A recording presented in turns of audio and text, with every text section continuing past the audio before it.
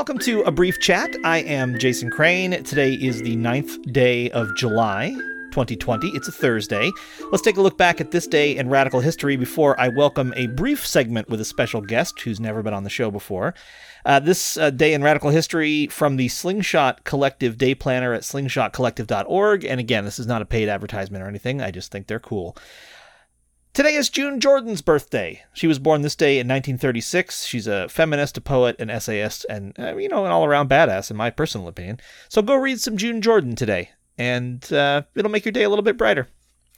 Speaking of things that make your day brighter, I would like to welcome my partner, Owen Crane, back to the show. Hello. Hi, how are you? Good, you're a terrible liar. Why am I a terrible liar? You said it was somebody who's never been on the show before.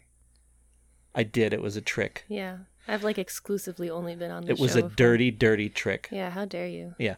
So we are digging into the Cremes stash, which led to, so far, the most infamous episode of A Brief Chat, which I have received more personal text messages about from people who incorporated the word ass into their message somehow than I ever thought would happen as a result of this anarchist quasi-religious show.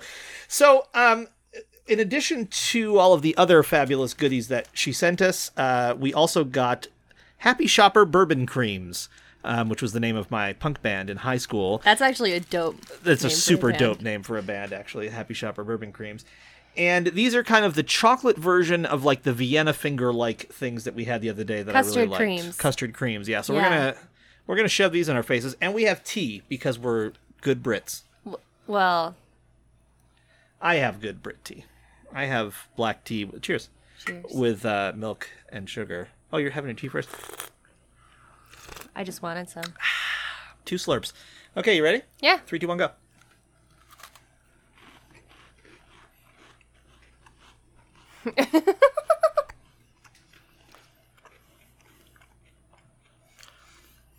Chocolatey. Yeah, they taste like chocolate Teddy Grahams.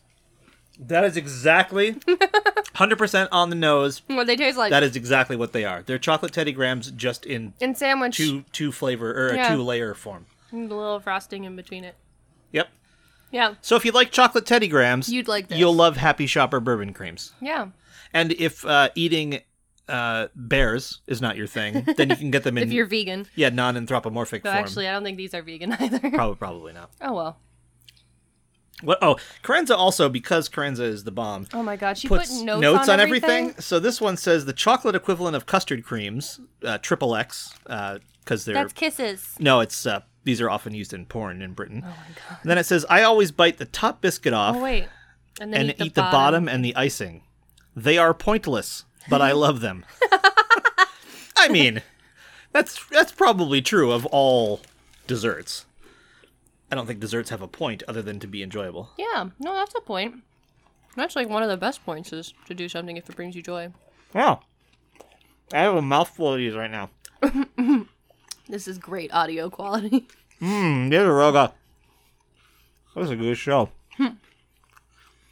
Also, I'm so exhausted right now. I'm not the best guest. Well, you're really only on for this part. Oh, yeah, that's right. So you're about to tell me to fuck right off?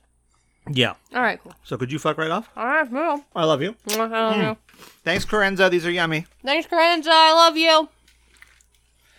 And while Owen fucks right off. Oh my God. With the bourbon creams. Oh, yeah. Copyright 2020 Andy Zaltzman. All right, bye. Bye. Love you. So I will round out the show. I mean, what the hell? The dishwasher's going in the background and everything else, but may as well make it now while we're making it.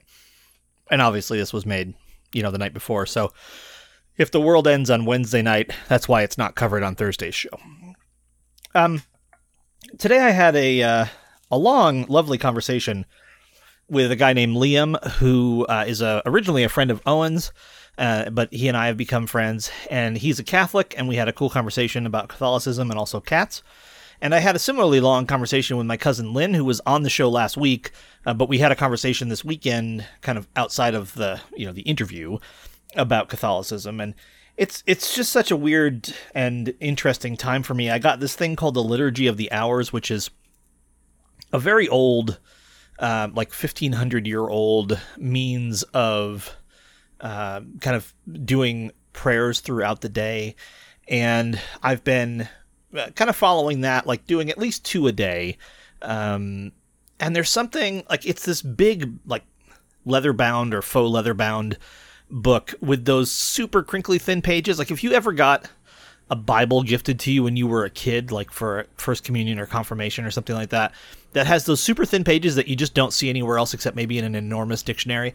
It's that kind of, and those pages to me like say Catholicism. Like that paper, they should just print it and send it straight to the Vatican. That's the only use of that paper, as again, other than maybe a big dictionary. But there's something, I was doing this Liturgy of the Hours in an app before that for a week or two, and there's something really special about holding the book. And believe me when I tell you that I hear myself saying this, and I have all the same feedback that you do about this. It's very strange to me. I still don't understand what's going on. I'm grappling with it. I've kind of decided that I'm just going to run with it for now, and if it feels authentic to me, I will keep doing it. If it feels like it's just nostalgia, I will at some point stop. But right now, it's somewhere on that spectrum, between feeling like really a part of me and feeling like it is some amount of nostalgia or, this kind of golden-hued past that I had when I was a kid and going to Catholic Church. And obviously one of the things you can't do right now is go to Mass. So there's a whole piece of this process, and in many cases the largest piece. I mean, that's the thing there is to do if you're a Catholic, is to go to Mass. So that whole thing I can't be a part of right now, and the Liturgy of the Hours is kind of one way around that. Of course, there's like YouTube masses and stuff, but that's not the same thing. So the Liturgy of the Hours is at least one way for me to take part in some kind of ceremonial thing that I'm actually participating in physically, even if it's not in community with other people. Although many people all around the world use it, especially, ordained people and monks and nuns and things like that, but a lot of lay people too. So there probably is some sort of, communal effect of all of that, which is kind of nice. So I don't know. I'm as confused by this as all of you, especially any of you listening to this who've known me for a long time. Maybe you're less confused about what I'm doing than I am. It often seems to me that when I tell people that I'm experimenting with stuff like this, other people are less surprised than I am. It's like, I remember the first person I ever knew personally who was gay was my friend Chris. And when she came out to me, and she's very publicly out, I'm not outing her in any way on this podcast, but when she first came out to me in the early 90s, it was not a surprise. And, she presented it to me like my reaction was going to be maybe stunned silence or something like that. And I think I basically said, yeah, yep, I gotcha.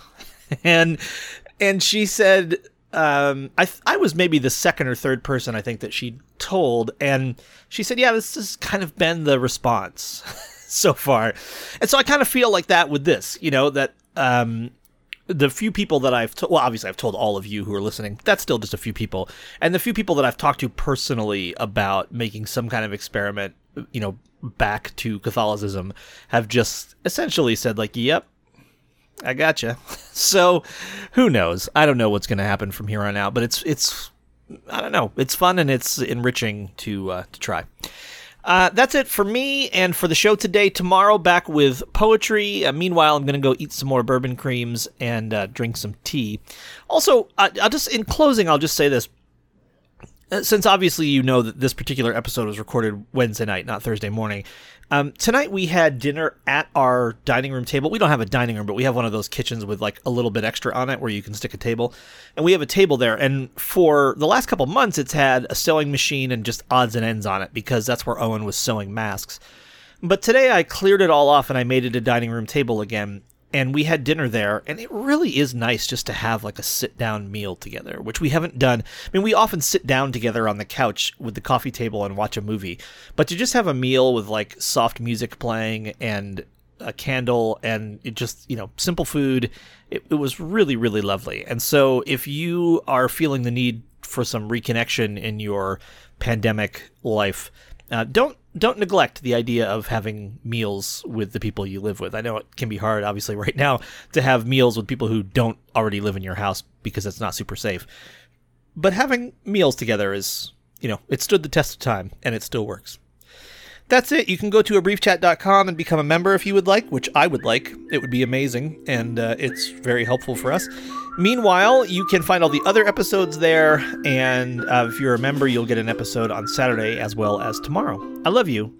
A better world is possible, but we have a lot of work to do.